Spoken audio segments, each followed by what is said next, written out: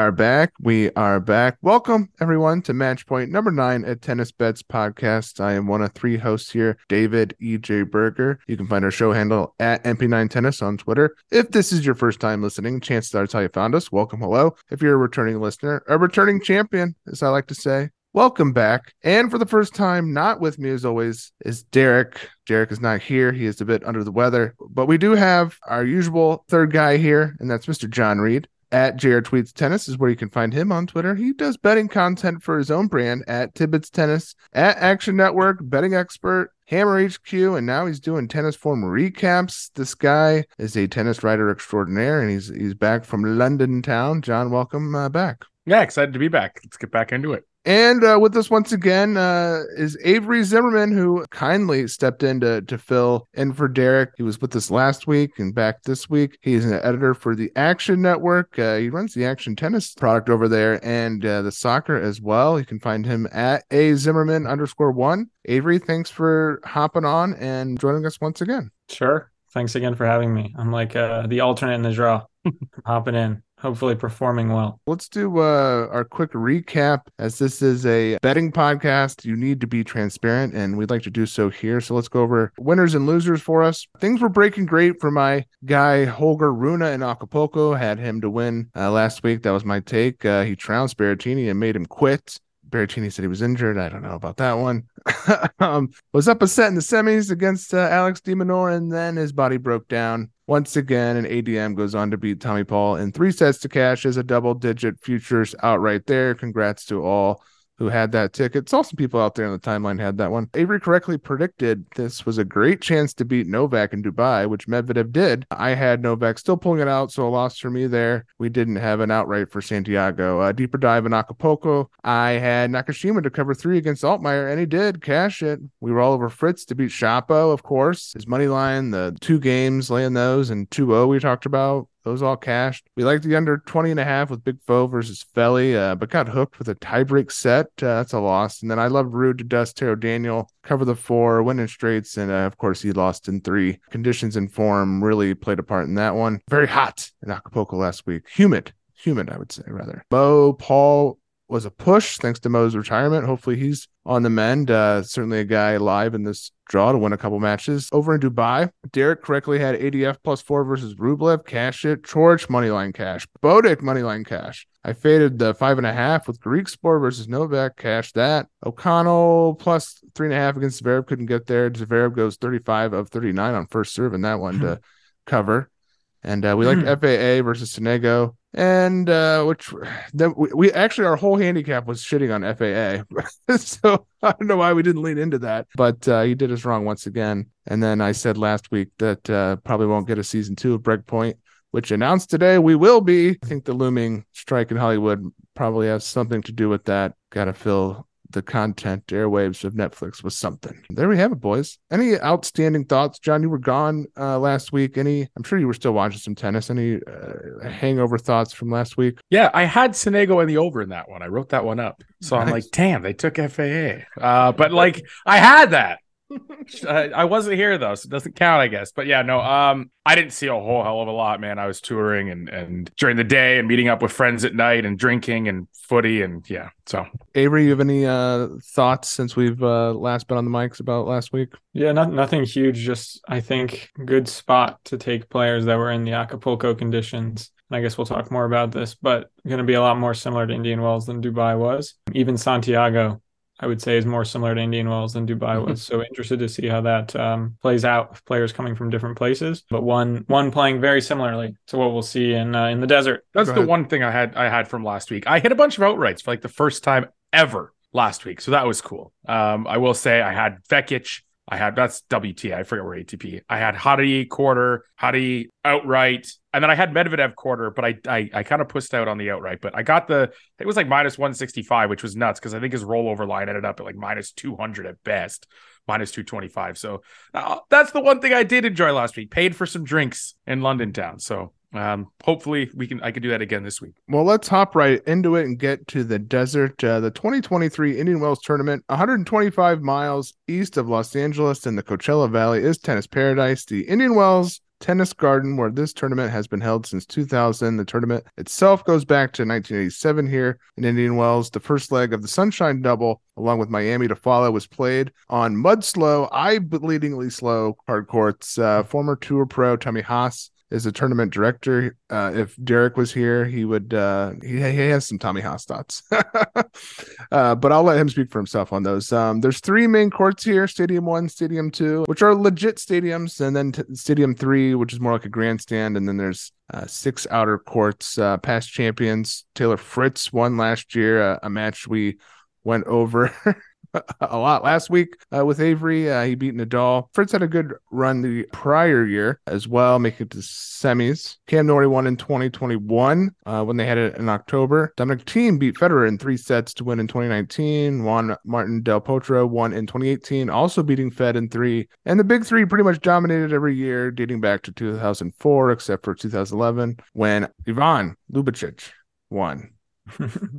I gave that my best attempt on that one. Taylor Fritz had an interesting take on these conditions, that when you combine the slow hard courts and the conditions at night, you really have to alter your playing style. He said, quote, "I'd say this tournament probably has the biggest difference in speed from whether you're playing during the day or during night. I don't think there's any tournaments like it. There's going to be a difference. It's going to be slower at night because we're in the desert. It's so dry and moves so fast through the air during the day. Then also because it's the desert, you get so thick and cold at night. It's like playing 2 different tournaments. At night, good luck hitting a winner. And I think also these balls get so chewed up. If you're 6 or 7 games in right before the ball change, I almost feel like it's not even worth trying to go for a winner because it's not going to go anywhere." So open it up to you guys about the conditions here. Yeah, I think one thing I would say, I think essentially he's saying it plays quicker during the day and it's noticeably different. And there's a big difference. Okay, but did he say it was fast there during the day? He said it moves through the air quickly. I think this is more of it's still slow during the day and it's just mud slow at night. Like impossible to hit a winner slow at night. I'd take that with I wouldn't start handicapping it as a quick court during the daytime, just because, Fritz had that quote. Obviously, I think most courts are going to play quicker during the day. Sunlight, the heat, it slickens the courts up a bit. Makes sense. But I'm not going to be going out and, looking at players that fare well on quick courts that hate, like Alexander Bublik, and changing my whole handicap because he's playing in the middle of the afternoon. I think that's how I'd take it. I'd also say that servers shouldn't be necessarily overlooked because there's a lot of players, and you kind of got to think about it and game style wise, that actually don't mind the slower courts because they got enough power to get through them, but the slower conditions allow them to set up their shots more, gives them more time to set up their shots. So guys like John Isner, who's won Miami before, not to be overlooked, although he's older now. On the women's side, people like Yelena Ostapenko, there's certain players that I do believe that slow conditions can actually help them out, even though they're more of a power-centric kind of style. So it's not just automatically downgrade your power players. Yeah, I agree with a lot of what John said there. I would note even more than Isner is someone like Riley Opelka, or players that can hit huge kick because these courts are so gritty. So like he said, it's going to be slow all the time.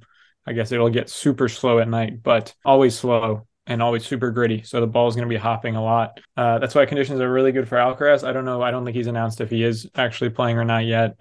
So we'll have to wait and see on that. But it makes a lot of sense why he does really well in Miami and Indian Wells. And players like Opelka, like John talked about, even though they're big servers and typically struggle off the ground, have a little bit more time and get so much purchase on their serves anyway that it's okay for them. Those are the conditions on the surface. Weather-wise, looks pretty great, thankfully. It's been kind of weird out here in California. It snowed here in Pasadena recently. But that seems to be over now. It'll be in the 70s to low 80s over the course of the tournament. Some clouds, but low winds and not much chance of rain. So good conditions in terms of the weather for us over this little fortnight. I guess it's not a fortnight. Technically, it's what, about 10 days? Fortnight is 2 qualies weeks. count. Qualies count. It's a fortnight. All right, there you go. All right, well, let's dig into some outright and quarter talk here. It's a true the parents are gone 1,000 event. There's no Nadal, no Novak. So this is truly up for grabs. I'll go over some of the shorter ones, which is Medvedev at 3-1, Alcaraz at 6-1, Tsitsipas is plus 750. I think we're probably all in agreement that there's no value on Medvedev at 3-1. I only see 2-1. Which makes, even more so. I think, and that also provides value on other guys too, right? I mean, Medvedev's a guy who's not going to lose to scrubs on hard courts as slow as they are.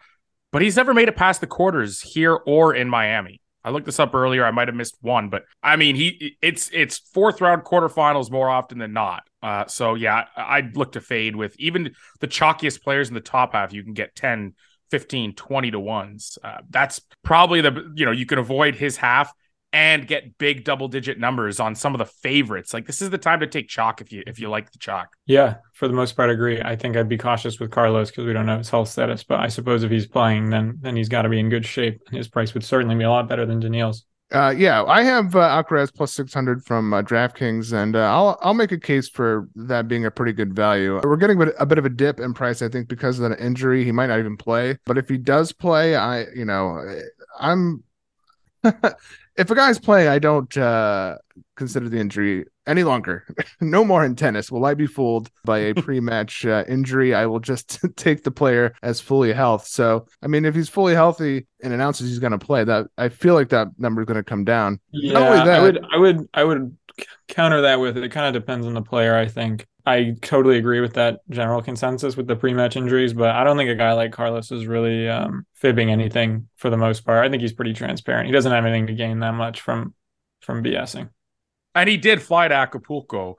But this is actually, that's a great point you brought up, though, Dave, just because if you look at the numbers there in that first quarter, the two seeds have a beautiful draw or a beautiful path in both the two top seeds. Sorry, there's more than two seeds, but you know what I mean. Felix and Alcaraz. If Alcaraz is hurt, Felix at 17 to 1 is a ridiculous number.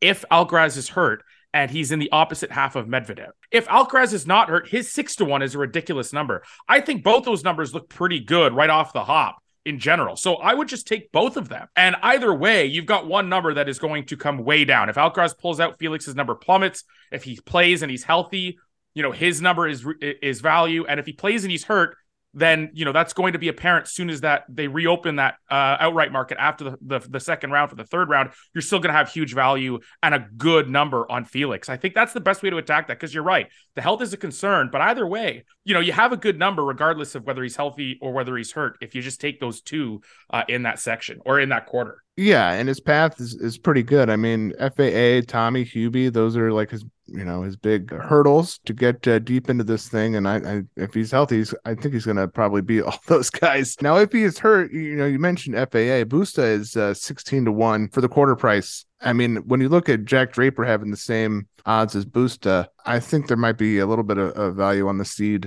other seeded player there compared to the young Brit, who obviously is talented, but a little unproven if you're just going eyeing up the numbers here. Another number I think is worth talking about is Tsitsipas at plus 750. His quarter price is plus 175. I don't hate either of those. His biggest hurdles are Rublev and Norrie. And I think he's pretty live to beat both of those guys. And when we're talking about the futures market, you can kind of discount this a little bit, but I think there's a lot of unknown with just about everyone that you mentioned. We haven't seen Draper and Carreño Busta in a while. A lot of unknown about the health of some guys. Like Felix, for example, was nursing something in Dubai at the end. Even Norrie, I guess. How fatigued is he? He's had a week off, so pretty fit guy, so should be okay. But maybe you get a little bit of juice on these prices, just not knowing the physical status of a lot of these guys. Yeah, and with Tsitsipas, I think conditions are great. His one issue, I think, in the past was dealing with Medvedev grinding. But he started to come to net more in the last few matches against Medvedev. He does that. I mean, he's going to be more comfortable. Medvedev gets frustrated in these super slow conditions. This is perfect for Tsitsipas. Medvedev's not hammering ground strokes into his backhand. He can do it with the first serve, and it's big enough to get through that slow court. But other than that, like the backhand isn't going to be rushed. The same thing goes within his section. I mean, Norrie has won this before, like slower conditions, the top spin forehand's going to play. All those things are great, but does he have the weapons to really hurt Tsitsipas? I don't see it. Does he have, he's got the lefty forehand, but it's spinny and it's, kind of pushy. It's not so pacey. It doesn't really rush cross court, and he doesn't rush that backhand when he goes cross court. So Tsitsipas has a really nice draw, whether it be through guys that don't like slow courts, like Tiafoe, who's an all-surface player, but obviously has done better in the past on like quicker hards. Berrettini has definite concerns over his injuries. Rublev has not been in good form this year. Shapovalov is Denis Shapovalov, and I mean, I'm not, predicting him to all of a sudden develop tennis IQ and point construction in the span of 5 days. This is, Dimitrov is a little more volatile than him.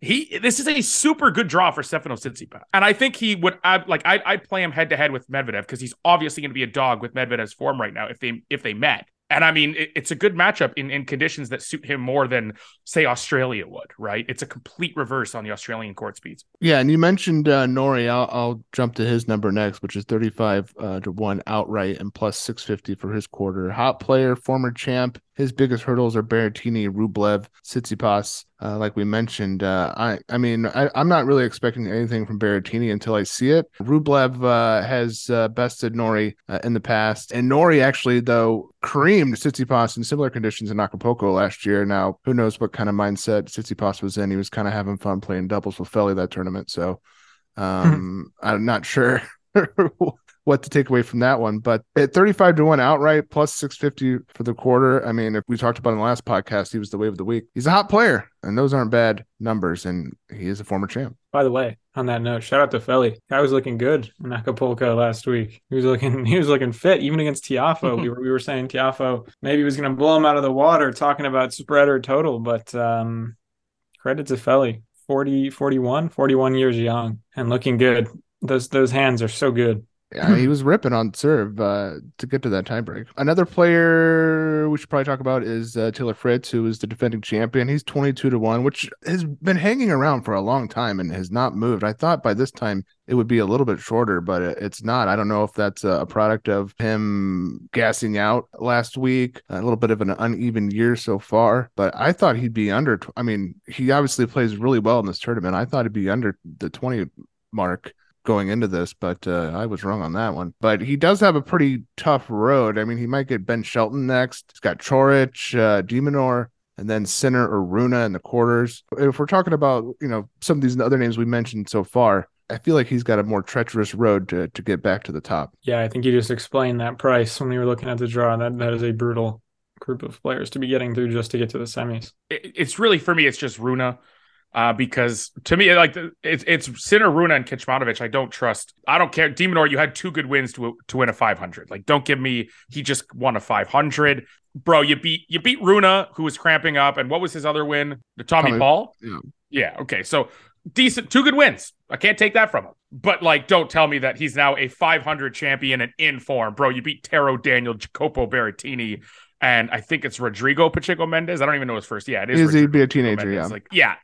And then you were down a set to both Paul and Runa, who both broke down in the third sets. Little bit of context. I think Fritz has a pretty nice path to the semis, but then the quarter. But then it does get really tough with Runa, Alcaraz, and then potentially like a Tsitsipas in the final. It's a bitch at the end, and I think you might actually get a decent price on a rollover versus I only have a 13 to 1 or a 15 to 1 available to me, and a couple of my books that usually have outrights up don't have them up because of that Alcaraz question. So yeah, I don't mind Fritz's path to at least a quarter.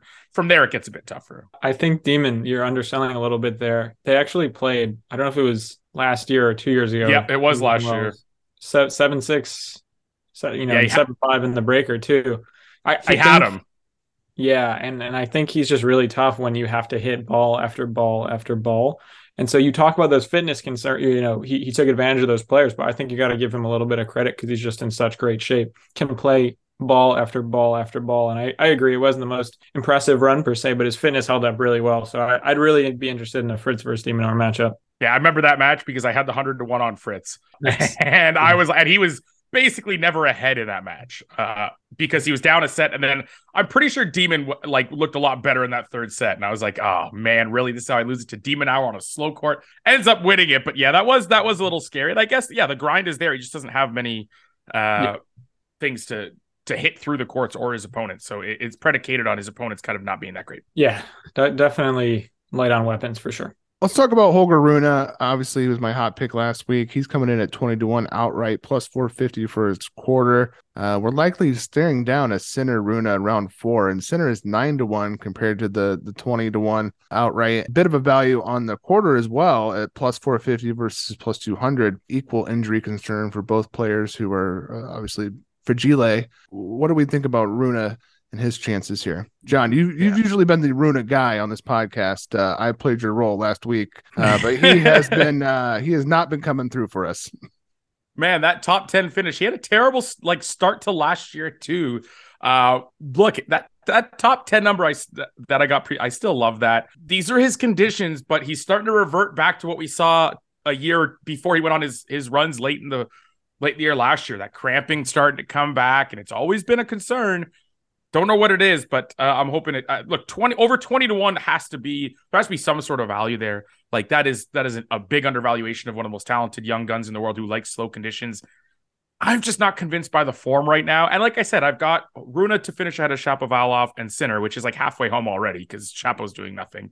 And Runa top 10 tickets for season-long futures. I'm good just sticking with those and cheering for him and seeing if I can find individual match prices to attack versus any kind of outright here. He is number 8 in the world, I believe, now. So, okay, I got 2 more here that we'll go through, which is Tommy Paul, one of the hottest players in 2023, AO semifinalist, Acapulco finalist, and outlasting Fritz last week in a grueling, very weird match in Mexico. You know, if Alcaraz is hurt, his only big hurdles to reach the quarters are Hubie, FA, and Busta, or Evans and Griekspoor on the other side of the bracket are the seeds that he play in the quarters. I mean, man, like he's pretty live. He's 8 to 1 to win his quarter, 65 to 1 outright. He's playing well, and these are courts that should suit him. I think there's some value on the 8 to 1 quarter for sure. I mean, 65 to 1 outright. It's also like a pretty nice bomb. What do you guys think about Mr. Paul? Yeah, these are some huge numbers across the board. Makes me think that Daniil, I guess, will just dominate everyone and take it as the 3 to 1 and 2 to 1 favorite as it usually goes. But yeah, another decent spot for Tommy. Tough after a long week of tennis, but benefited by the fact that he has some days off. Really nice conditions for him. You have to like his spot in the quarter, like you said. Outright, it's gonna be tough because it's just so much tennis. But at 65 to 1, it's for sure a good number. I'm laying off Tommy here, but like Avery said, Daniil's price being so kind of depressed or inflated or deflated, whichever way you want to think about it, it's leading to so many guys being enticing. You could be having a punt on like 15 different guys and consider them all good bets. And then that's what I said earlier today. I said he's never gone past a quarter at these events. Now he'll do it, of course, but it doesn't make those bad bets. Like there's still good bets at these numbers. But of course, Daniil will end up walking through his first ever super slow court Masters. You just know it's coming. All right, last one I'll go through here is Casper Ruud, who obviously looks like he stinks right now. But he's 8 to 1 for his quarter. I mean, it's not the most it's not the toughest quarter. I mean, Nishioka, Fokina are the seeds in his side of the bracket.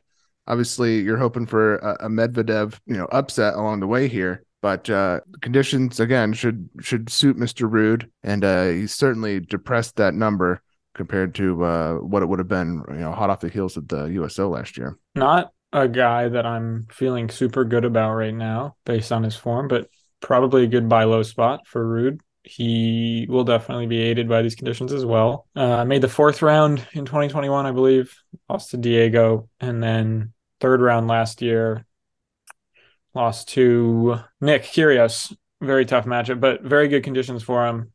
Like you said, he'll be favored in those matches. I think Yoshi's very tough. Davidovich, Fokina also probably very tough in these conditions. But that being said, definitely a good buy low on Casper. He simply can't play any worse than he did last week. So maybe if he gets some confidence, he'll start really clicking. Yeah, I mean, I think. Yeah. Go ahead, John. Sorry. No, I was just say I don't think he's losing to Diego this year, which is a potential second rounder, I think. No. I think with the big guys being gone and Novak, Nadal, you do have some flexibility with these numbers where if you do get in at a good price, like a Ruud 8 to 1, suddenly he's super deep into this thing. There's got to be ways to monetize that ticket, either fading him or getting out on it. So, taking a few flyers at some of these guys in these numbers gives you a chance to cash in later on, even if you can't cash that original ticket.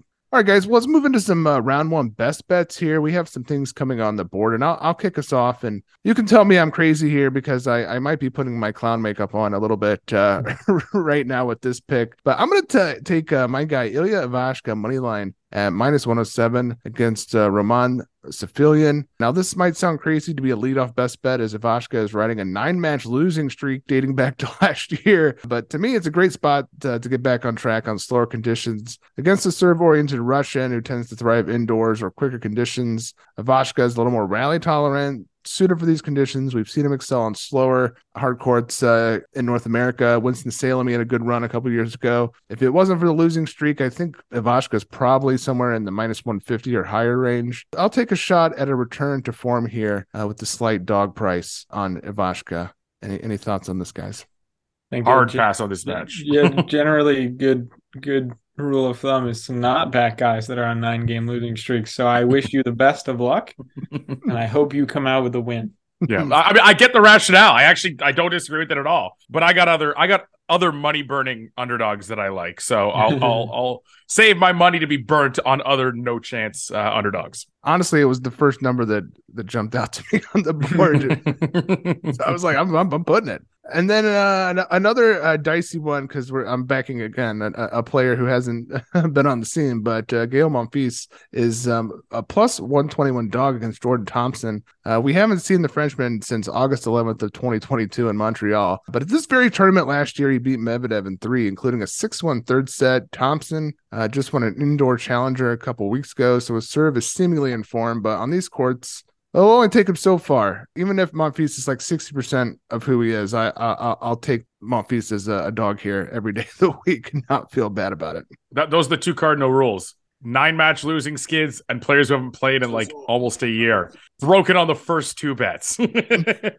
Right. I don't know. I think I almost want to take Thompson. Like he sucks on slow courts, and it's reflected in this price. The guy hasn't played since August, and he's only plus 120. Tells you where Thompson is on slower courts, but geez, on principle, I want to take Thompson here. Would agree with John more so that it's typically another good rule to fade players that are coming off long layoffs. There's a fitness issue on the slower courts. I mean, he should, in theory. Let's say Monfils is healthy, he'd be a big favorite here, like we talked about. But on principle, Thompson's maybe a better play. He does have decent kick, Thompson does, so perhaps that helps him out a bit. But these are very poor conditions for Thompson. I would say if Thompson loses the first, I think that's probably a good spot to get behind him at 2-1, 2.5 to 1-ish range, just to test a little bit of Monfils' fitness. I wouldn't take anything pre-match. That's fair. I am running the fire with these picks, but those are two prices I really like. I don't care. I sometimes you got to buck conventional wisdom and just go what feels right to you. Avery, since you have to head out here pretty soon, do you have any bets you're looking at? The one spot that looked pretty solid to me was Giron over Kovacevic. Kovacevic around minus 145. Kova's a really good player and definitely deserves this wild card. I'm not sure these are the conditions that will suit him. Giron's very, very rally tolerant, has performed well here in the past, has shown he's comfortable. Wind, slow, a little bit tougher for Kovacevic, and I think this is a bit underpriced on Giron. I'd probably put him around minus 180 to minus 200. Yeah, total agreement. Actually, that's one of my favorite bets on the board for the men. Look, Marcos probably likes quicker conditions more, but there's degrees, there's levels to this, as the kids say.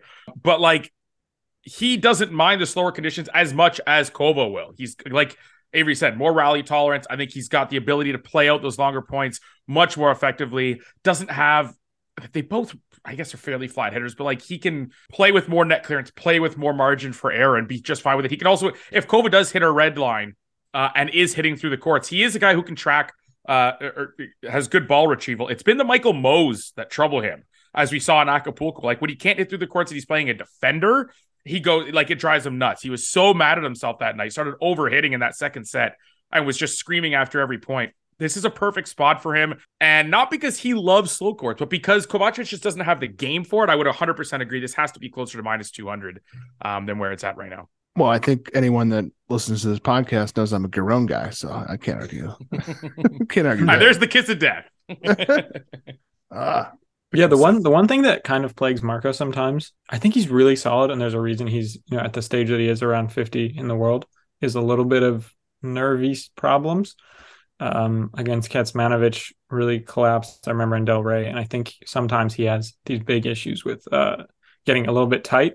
But against worse players, I don't really think he has as much of a problem with it because he's so tolerant from the baseline that it may be a little bit easier on him. And Kovacevic, who is so talented, also has issues in clutch spots, notoriously. So I really like Giron there. I think his big win is he beat Kecmanovic in Tokyo last fall.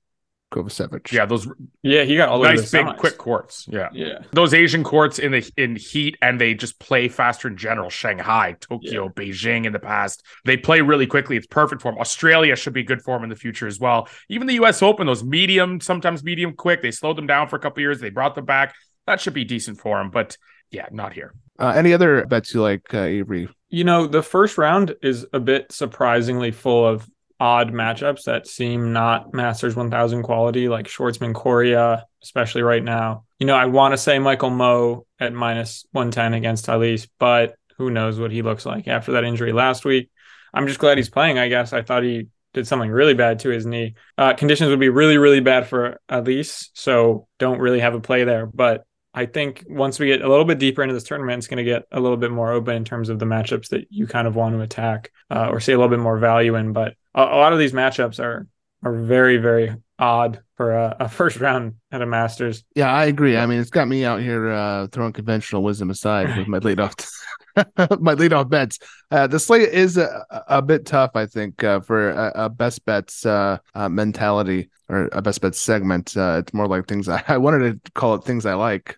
But anyway, John, do you have any? I'll kick it back to you before I go back to mine. Do you have any bets you want to talk about? I think Laszlo Djere against Oscar Ota is one as like for favorites. If before we get to the dog bombs, I kind of like Laszlo. Obviously not a hard quarter. Obviously had that run in Winston-Salem though. The slower courts should be okay for him. Minus 165-ish, I think. Look, Ota has not looked great in Delray. I don't think he looked great. I think he played Acapulco. There might have been an injury in there. He needs quicker courts. It's a serve forehand. He's not a great mover. Doesn't have much variety. It is power-centric.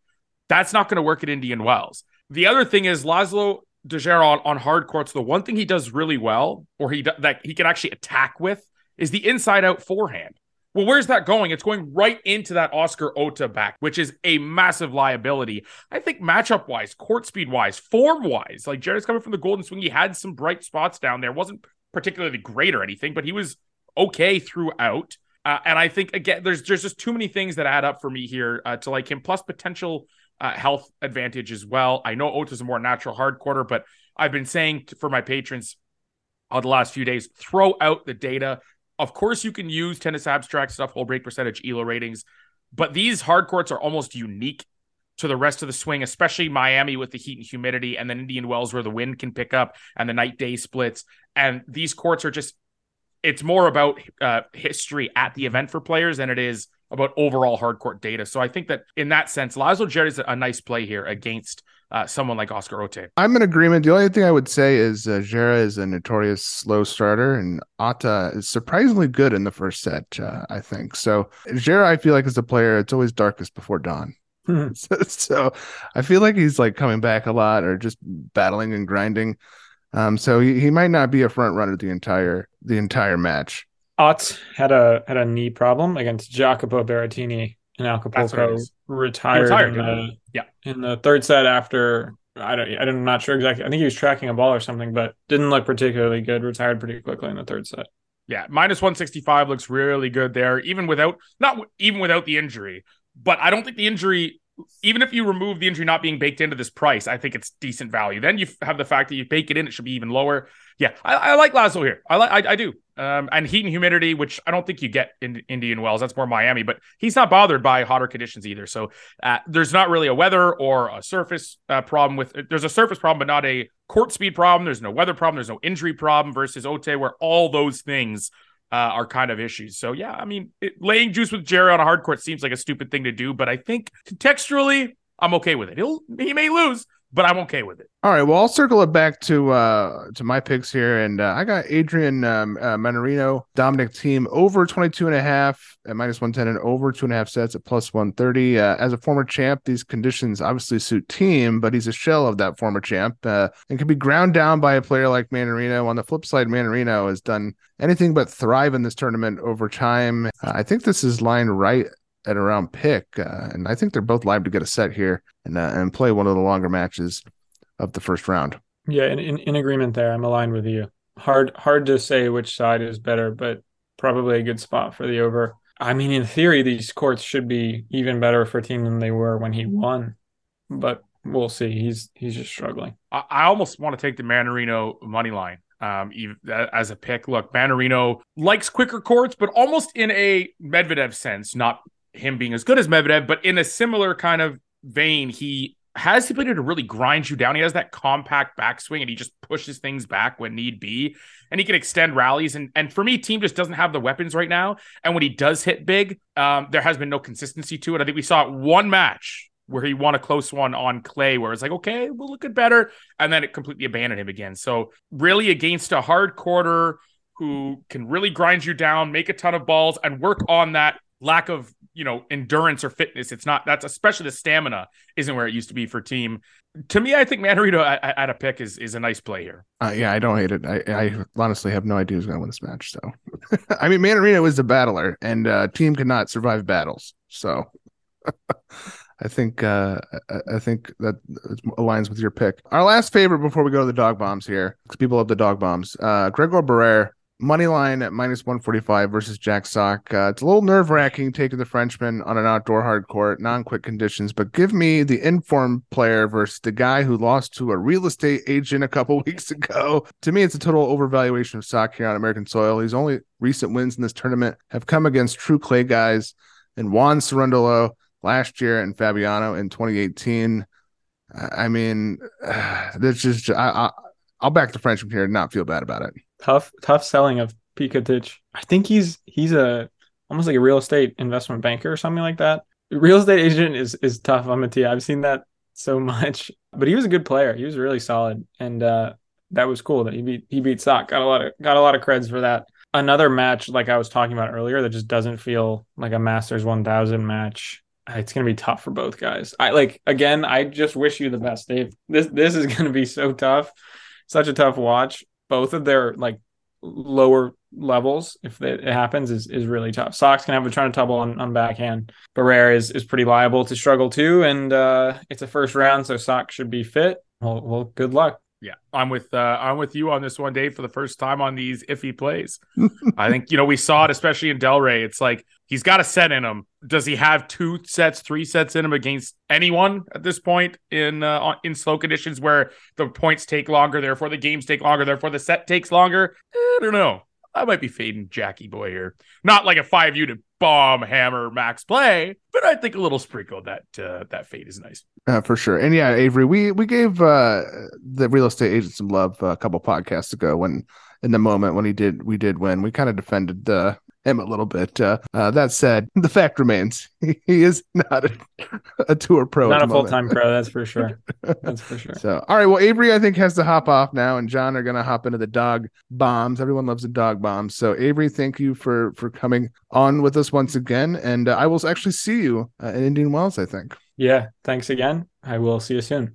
All right, see you. And then there were 2, John. Let me kick off our dog bomb segment here with a man I love to talk about on this podcast favorite, because he has a cool nickname for us, Jason Kubler. McKubler! Money line +168 against Lorenzo Sonego. I get that these slower conditions for the more clay-oriented Sonego will help him, but Kubler is a more pure hard quarter and a bet on player for the last 6 months. At this price, I'll sell high on Sonego, who's probably getting a little too much love for his win against the slumping FAA recently. John, what do you think? Love the way you put that. When I messaged and said a lot of the matches you're adding to the rundown, I'm liking. The dog bombs where we're going to be in agreement here a lot. Perfect description of Sonego. When it gets onto a quick hard court, he can stick with guys, right? He's got that serve forehand combo. We saw it against Felix. He just took a guy who isn't the greatest returner in the world in Felix Auger-Aliassime and just didn't really let him have a look, right? That's not the case here. He's not the greatest in slow hardcore conditions. He's okay on clay because he's got that natural clay court upbringing. He's got some spin. I get it. You get to quick hard courts, he's got the serve forehand. You get to slow hard courts, what, has him standing out from the rest of the field? Like you said, Kubler, again, probably a little bit better on quick hard courts as well, but this is another case of degrees. I think he's better in terms of rally tolerance. I think he's better on the baseline from both wings being solid. Sonego's more of a forehand guy. Yeah, I agree here. I think Kubler, like you said, the more natural hard quarter that can adapt to slower conditions, even if he prefers quick conditions, versus Sonego, who I don't think does so nearly as well. And you're getting plus money here. I mean, you don't need to win this bet 70% of the time to break even in the long run. It's a solid bet. All right, well, let's talk about another clay quarter versus hard quarter here, but I'm going the flip side here with Zapata Morales moneyline plus 61 versus Ugo Umber. The return-oriented Spaniard hot off his red-hot golden swing run that had him in a 500 semifinal in Rio. Now taking on the up-and-down Frenchman who just played a four-hour challenger final on Sunday that he lost from 2 match points up. I had him plus 225 on the money line. Thank you, Ugo, for that loss. Quick travel to California here off that. Zapata had last week off. Umber hits the ball flat, as you talk about on this podcast, John. Small margin of error to get over the net here at these long rallies. At the price, I'll take the Spaniard. I think these are courts where he can draw out the errors from the error-prone Ugo. Yeah, court change. Let's be real here. We're not changing surfaces, but you may as well be indoors to outdoors. Quicker court, I believe. Where was it? Was it Pau? I believe it was Pau, which, again, French indoor hard courts tend... Cherbourg wasn't this year, but most French indoor hard courts tend to play a little bit quicker. Now you're coming to mud slow courts. You play a flat ball in a high bouncing court, not going to work out for you. Play a guy who can get a ton back, you're going to net a ton of balls just by sheer numbers. Yeah, I think that this is a good spot for Zapata. And one of the big things I want to talk about, I'm a big matchup guy as well, not just looking at just the numbers or data from the hold break and whatever. I want to look at the matchups. One thing I love about Bernabe in this spot is, one, the form is there, as you talked about from the Golden Swing. One thing I noticed on the Golden Swing was he was taking a lot of time away from opponents. And I was talking to someone I talk to frequently on tennis Twitter saying, man, he's added power. He's hitting hard. I go, he's not even hammering the ball, though, on that forehand. He's taking it early, right? It's not so much a counter punch as he's got more pace than he used to, but he's adding, the fact that he takes it early, which steals time from you. He doesn't let you, he takes a step away from you as you try to get across the court to kind of cover what you want to do against him. And it kind of allows him to draw more short balls, which he can attack. Anyone can attack, even pushers can put away short balls. That is really what I like about this matchup here, is that it's not just a pure clay court defensive guy where Ugo, if he's on his game and not committing a ton of errors, he's going to be on the front foot. There's a chance that Bernabe is going to serve well. He spot serves well, and he can absolutely take the ball early and dictate in his own right now. And that's an added dimension to his game that should really set him apart from Ugo. Between the travel, the change of court, the dramatic change of court speeds, and the matchup profile and Bernabe's form and that ability to play more offensive tennis, I mean, I have this closer to a pick. And where is he? Plus 160, plus 170? Yeah. Yeah. I mean, if you're ever gonna go multi-unit on a dog, this is probably the one to do it on. Win or lose, again, someone messaged me today. I bet a 2-unit play that lost 6-2, 6-love. Okay. I mean, yeah, she got her ass kicked. Doesn't matter, though. It's one play. I move on. I'm happy with the play. I'm happy even if he loses to Ugo and Bear here. If I'm betting a plus 160, we're happier if he wins, obviously, and a little bit wealthier, slightly. But this is a good bet. I think all things considered, it is a good bet against Ugo.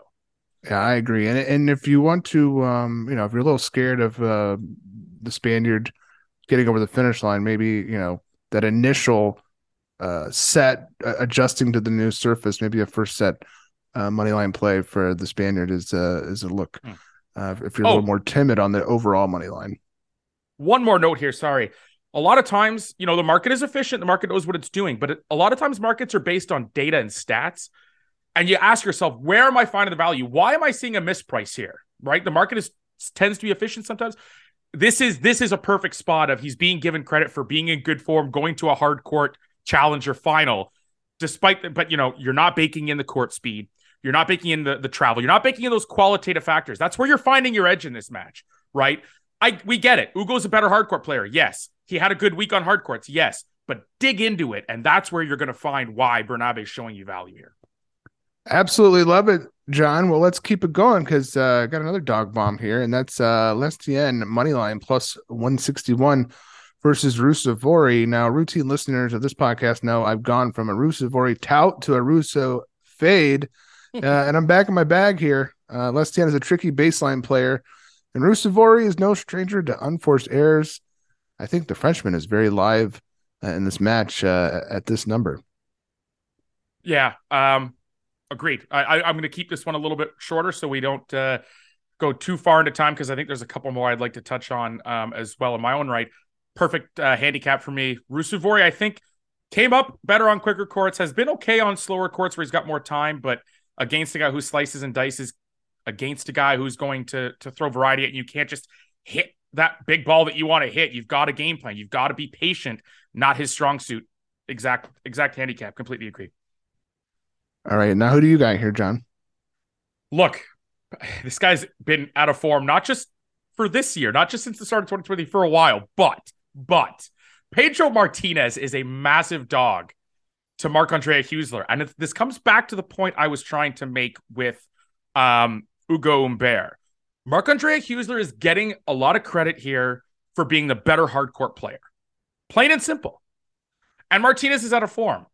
I get why he's the dog. He probably should be a slight dog.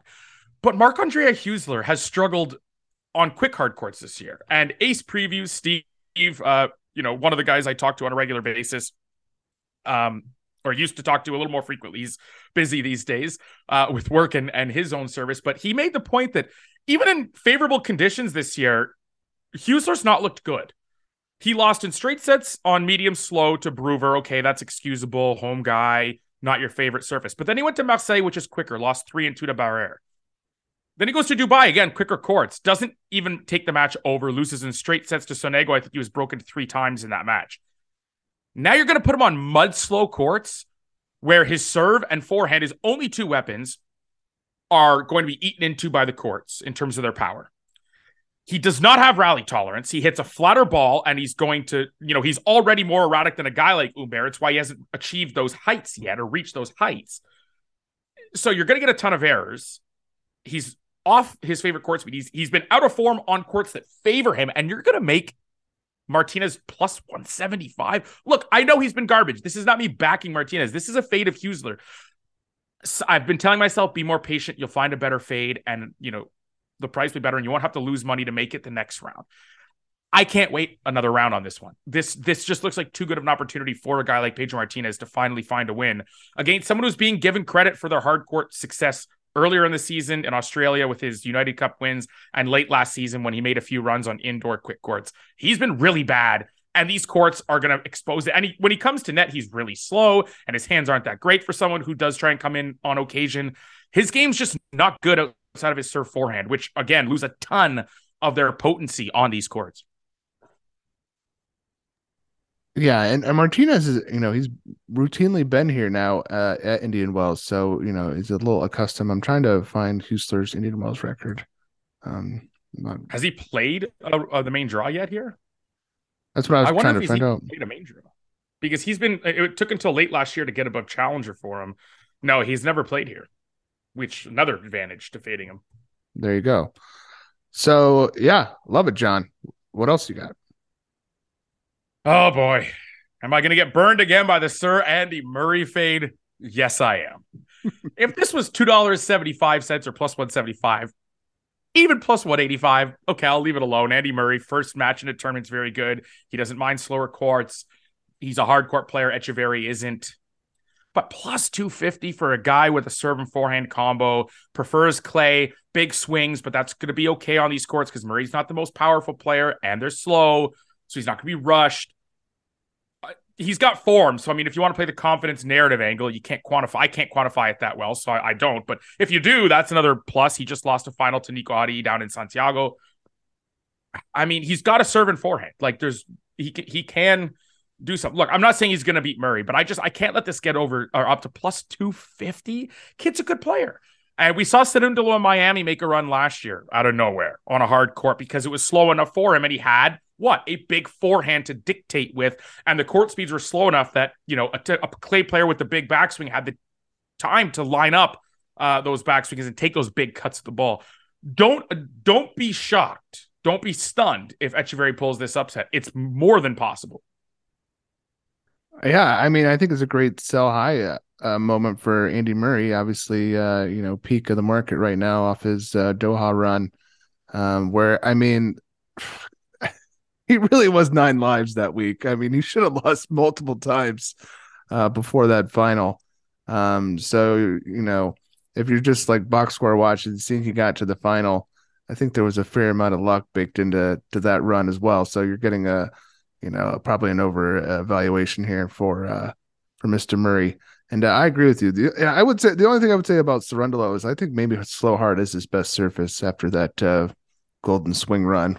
He produced zero results. Yeah. He looks off, doesn't he? The forehand lost so much power. He looks like he's still hurt, or he is hurt and he didn't stop playing, or a lot like Daniel Galan. Those are two guys, by the way, to look to fade.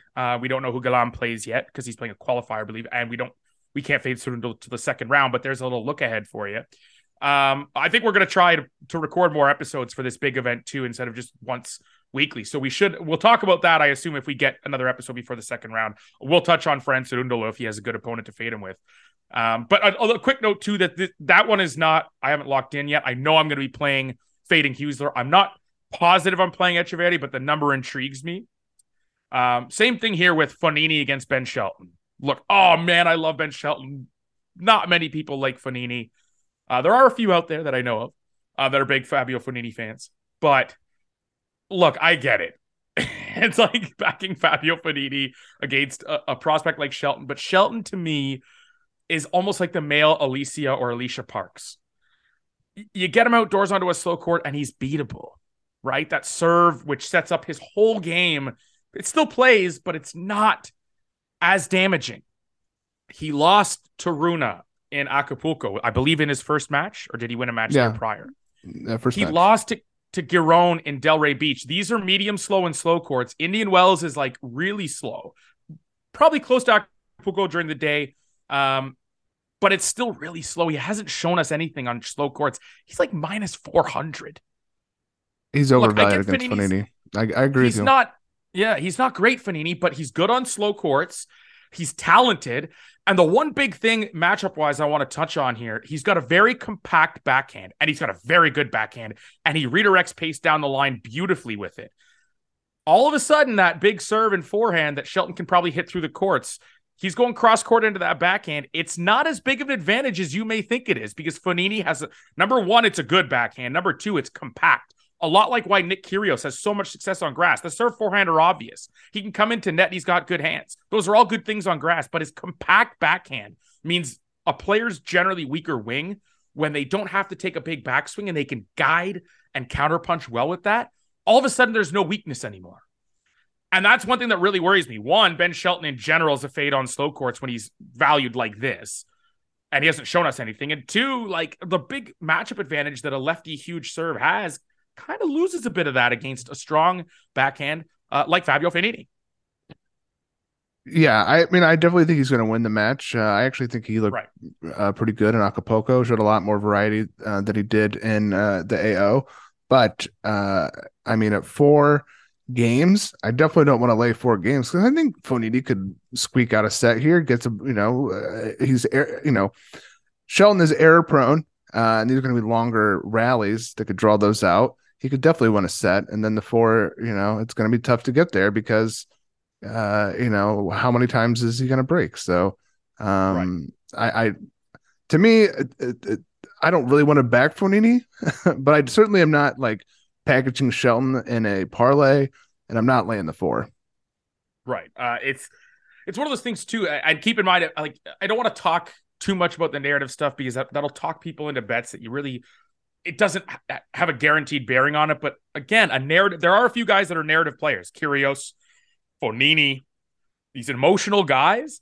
Fognini likes playing crowds. We saw it in Rio. He made a deep run there and he said, the crowds here are incredible. I love the crowds. I feed off the energy. They were hardcore pro Alcaraz against him. Didn't matter. That guy, whether the crowd loves him or hate him, if they're energetic, he feeds off that. He can feed off your negative energy too. You're going to have an American crowd there cheering on one of their better prospects. I'm just saying, man, like, don't poke Fabio Fognini because the talent does come out. If you cheer him on, it goes, it lifts him. And if you cheer against him, it's like a poke and a bear and it kind of wakes him up a little bit. So that's another thing to keep in mind. Not saying that it's a gung-ho reason to make the bet, but certainly something that could also help him if you're going to bet him. Well, I certainly hope Shelton wins because I'd much rather watch him when I get there this weekend than Fognini. Yeah, because then Bonini will tank his second round match, right? He'll have play one great match. He'll be like, oh my God, he's motivated this week. You go to watch him and he's just going to put up a 1-1 stinker where he's like walking and sagging his shoulders between every point. You just know that's coming, right? My wife might want to see Fonini though, versus Sheldon.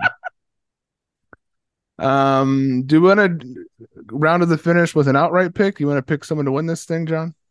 Yeah, sure. I think my favorite price on board, I'm using Unibet here, different prices from, I think, the Bovada you had. I do think there's value in the Alcaraz Auger-Aliassime thing I alluded to earlier. That is going to be my best strategy. It's not necessarily one player, but I think if you lock it in before Alcaraz withdraws, there's some books that don't even have these prices up because of that question mark. But if he plays and he looks okay and the strain or pull or whatever it was as mild as they said, $7 or plus 600 is value, period, for a guy that made the semis last year, one of the best 3 or 4 players in the world on the opposite half from Medvedev. Okay, on a slow court, no less. If he is hurt, Auger-Aliassime at 17-1, again, on the other side of the draw from Medvedev on a hard court, that's value. Like 17-1 on him with no Djokovic in the draw and with Med on the other side and no Nadal, that's value on one of the top 10 players in the world in Felix, even if he hasn't looked as strong as he did at the end of last year. So that's my, it's not one player, but it's kind of a strategy. I think they're both in the first quarter too. So, one of them will be out by the quarterfinal, but I do like both their prices there. And it's chalky, but I think there's still value. Yeah. I mean, if Alcaraz is in form, he's going to win this thing. If he's not, I mean, that's a fact. But if he's not, if he does pull out or has some sort of injury plagued form, I like Tsitsipas, man. Like, yep. His road is like just guys he's beaten in the past before. I don't know what his overall head-to-head against Norrie, as we mentioned, Norrie's beat him in the past, but I just think he's got a pretty easy pathway to the semis, and then once you get to that point, it's going to be not a toss-up, but you're almost there. So I like Tsitsipas plus 750. I think it's a pretty good number for a guy who's been one of the better players of 2023. Go ahead. And didn't he play Daniil on a quicker court already this year? Did they play at the Australian? No, they didn't. Where am I thinking of? I think he played him recently or in the last couple of years, where he started to come to net a bit more and he didn't look nearly as befuddled against Medvedev. Now you add the fact that he's in his kind of element. It was last year at the what's it called? The Masters Cup, which is the ATP finals. And Tsitsipas beat him in a third set tiebreak. I think everyone beat Medvedev in a third set tiebreak there, right? He lost all 3 of his matches in a third set tiebreak. And at Cincinnati in quicker conditions that would favor Medvedev, again, Tsitsipas beat him. The head-to-head is 7-4 Medvedev. The last 2, both on quicker hard courts, have gone to Tsitsipas because he's adjusted that strategy. He's coming into net more, and he's not letting Medvedev frustrate him into hitting errors by just running 10 feet behind the baseline. He's coming to net. He's developed, softer hands at the net. And if you're going to stand 10 feet behind the baseline, he'll hit a big, inside out forehand into a corner, come in, take your easy push kind of shot over the center of the net and just tap it into the open court you can't get to. Again, 2 in a row out of Tsitsipas. Head-to-head's not my thing, but if you look at the context as to why he's improved that head-to-head the last couple times, that's why. He's made the necessary adjustments. His serve is still big. He's still going to hold comfortably plenty of times. Medvedev's not going to give you free holds every time, but his serve is big enough. He's going to be more comfortable here than in Cincinnati or in Milan. Is it Milan now or Turin that they host the finals? Either way, he's going to be more comfortable here than he was in those 2 matches, and he won those 2 matches. I think he's got a great chance to beat Medvedev. I'd probably play the outright with Tsitsipas here. And then if they play head-to-head, forget a hedge. I'd probably double down. Because I think you're going to have value in that head-to-head matchup individually, too, in that quarter or semifinal. Yeah. Now, Tsitsipas, though, has to improve his 5-4 overall at Indian Wells. He's only made the quarters here. So that is... Isn't it odd that he he does well at the Australian Open and then struggles at Indian Wells. It's just like, what? Dude, you're a clay courter that likes slower courts, that needs time on the backhand to get the slowest hard court in the world. You've struggled at, but the quicker one down in Australia, you've pretty much made the semis or almost every year in the last couple of years. So odd, but I still think that he profiles well and he's got a good draw. This is the year for him to do it, man. No Rafa, no Djokovic. Alcaraz could be hurt on the other end of the draw. Medvedev isn't great on slow courts. This is your year, Steph. Yeah, and there's no, I mean, last year you lost to Brooksby, and there's no like young upstart like that Right. who's like hungry for, it's a lot of guys you can't trust outside of Nori, who I think is a little trustworthy. But And he's also improved his game vastly in the last 2 years, right? So a couple of those 4 losses were when he was more one-dimensional. I think he's improved his game. And I used to be a Tsitsipas hater, especially on quick courts. And it made me money on fast indoors and on grass because he was still priced as a massive, massive top 5 favorite when he wasn't that player. Give him credit. I mean, he's turned me into a fan. He's improved his game a lot, and I think it helps him even in slower conditions, right? Being more dynamic. All right. Well, we are going to try to be back on the mics here a little more routinely for this Indian Wells run. So if you made it here and you like what you heard and we cashed some tickets for you, make sure you give us a subscribe, a follow, a rating, a review even. John, you can find him at JR Tweets Tennis, at Tidbits Tennis. You can find our show handle at MP9 Tennis. John, any final thoughts here? No, enjoy the fortnight, and then of course enjoy the one after with Miami. Sunshine doubles here, big events. Yes, and I can't wait to go. I will be there this weekend. So if you're listening to this podcast and you're going to be there as well, hit me up. I'll say hi. Until next time, see you in the court or at Indian Wells.